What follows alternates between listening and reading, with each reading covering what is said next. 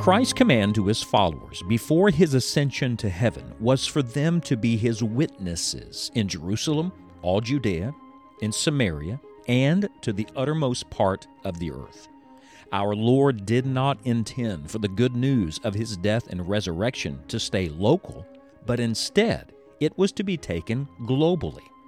In this third section of Acts, the adventure continues as the gospel is taken to the ends of the earth. Let's join Scott Pauley now for today's study. How would you like to be known? I've been reflecting a great deal on that recently, not only in this life, but after, at the judgment seat. How would you like to be known? Or the testimony left behind to your children and grandchildren and the generations to follow. How would you like to be known? Today, we are going to pause our study here in Acts chapter 20 on one verse. And we're going to concentrate on one verse for a couple of reasons. First of all, it's my favorite verse of Scripture. So I'm going to give an entire day to it. One verse, my life verse, I call it my second half verse. I've taken for my own, and I'm praying it for my own life. But secondly, because there's so much truth in it. In fact, I think we could spend a week on this one verse. It's Acts 20:24, where Paul said, "But none of these things move me.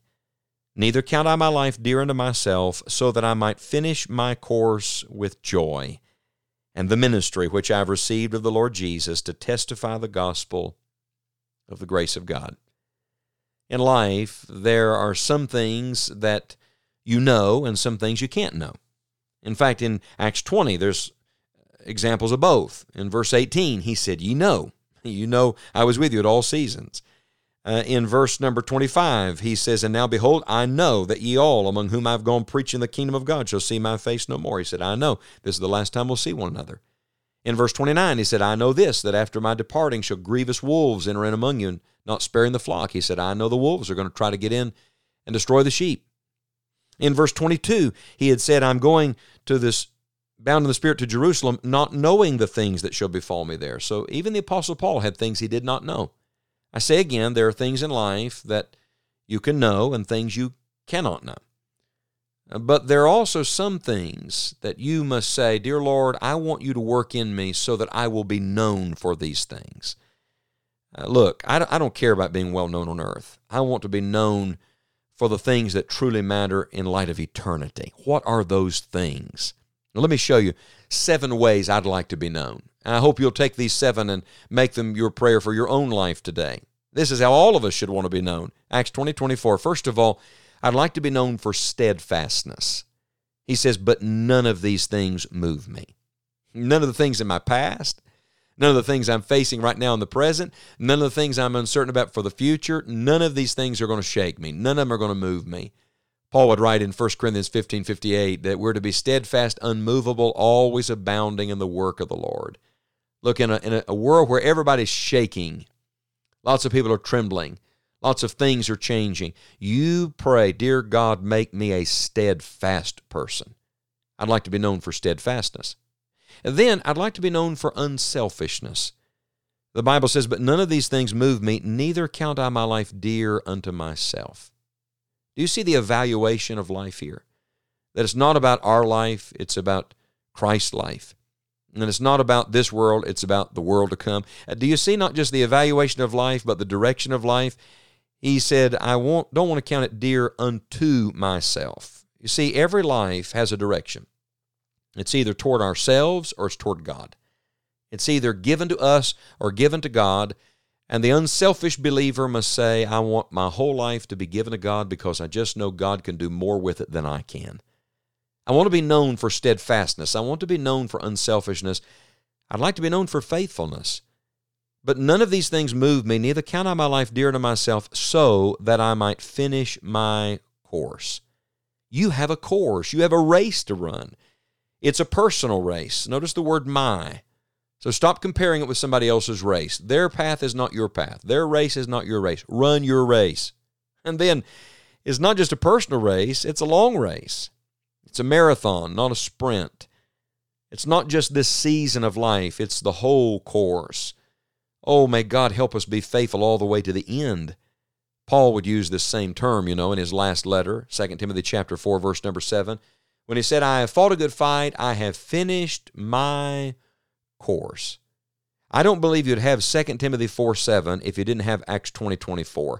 He could never say he finished his course if at some point he had not determined he was going to finish his course. Would you like to finish well? Then make up your mind now, by the grace of God, you're going to be a faithful person. I'd like to be known for steadfastness and unselfishness and faithfulness, and here's a good one, joyfulness. He doesn't just say finish my course, he says finish my course with joy. There's a lot of people finishing on the right side, but not the bright side. Oh, they believe the right things, and they're trying to do the right things, but they're miserable. They've lost something of the joy of the Lord's salvation. Don't just serve the Lord, friends. Serve the Lord with gladness. Keep your song. Keep your shout. Keep your happy heart. Keep yourself close to the Lord, and let the joy of the Holy Spirit fill your life. I'd like to be known for joyfulness. And then I'd like to be known for humbleness, because he says here, and the ministry. The word ministry here literally is the word for being a servant. After all these years, Paul didn't refer to himself as the great apostle. He said, I'm just a minister, just a servant. Friend, I think there's a connection here. You want to stay happy? Stay humble.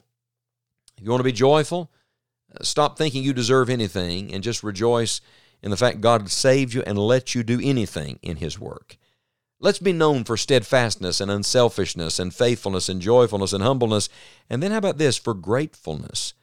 He said, the ministry which I have received of the Lord Jesus. Remind yourself frequently that everything you have, you've received. And that none of it was deserved. All of it is mercy. All of it is grace. All of it is the Lord. It's all because of His good name. He said, I've received of the Lord Jesus. I think keeping a grateful heart is one of the secrets to staying humble and staying joyful. All these things are connected, you see. I'd like to be known for steadfastness and unselfishness and faithfulness and joyfulness and humbleness and gratefulness. And one more, I'd like to be known for witness. He said, the ministry which I've received of the Lord Jesus to testify the gospel of the grace of God. Wouldn't you like to be known as a witness for the Lord Jesus Christ? That's something all of us can do. Now, you're not an apostle, I'm not an apostle, but I can be a witness. In fact, that's why Paul uses this word to testify. Every Christian can have a testimony. Every Christian can have a testimony ministry. Every Christian can speak a word for the Lord and let the redeemed of the Lord say so. He said to testify the gospel of the grace of God. We're witnesses to the gospel. We're witnesses to grace. We're witnesses to God. Wouldn't you like to be known as someone who helped others know? I'd like to be known for my Christian witness. But none of these things move me. Neither count I my life dear unto myself, so that I might finish my course with joy and the ministry which I have received of the Lord Jesus to testify the gospel of the grace of God. Now, there's some things that you can know about your life and some things about the future you do not know. But what we really should concentrate on today is what we will be known for. Wouldn't you like to be known for Christ in you? Wouldn't you like others to know God because they see God in your life? Now, why don't you take Acts 20:24 today and pray over it? Literally, pray your way through it. Make the list of these 7 things, these beautiful ingredients of a life well lived, a life well spent and invested in eternity. And pray by the grace of God that we will be known for these things. Wouldn't it be glorious to get to the end and say, yes, I have finished my course? Well, if you want to get there, you must start here. By the grace of God, let's be known for these things today. Though no more Scripture is being written, the story of the furtherance of the gospel is being written at this very moment, and we get to be part of that story. The heart of our Savior is as passionate for the lost today as it was just before He ascended in Acts 1. Will you get in on what God is doing in the world today to reach the lost with the gospel? This is why Enjoying the Journey exists, to encourage and to equip you in the work of the gospel. Whether it is through the daily broadcast or the many resources on our website, Scott and all of us on the Enjoying the Journey team are passionate about people coming to know Christ as Savior. We pray that you truly will enjoy the journey but we also pray that you will bring others with you on your journey of following Christ.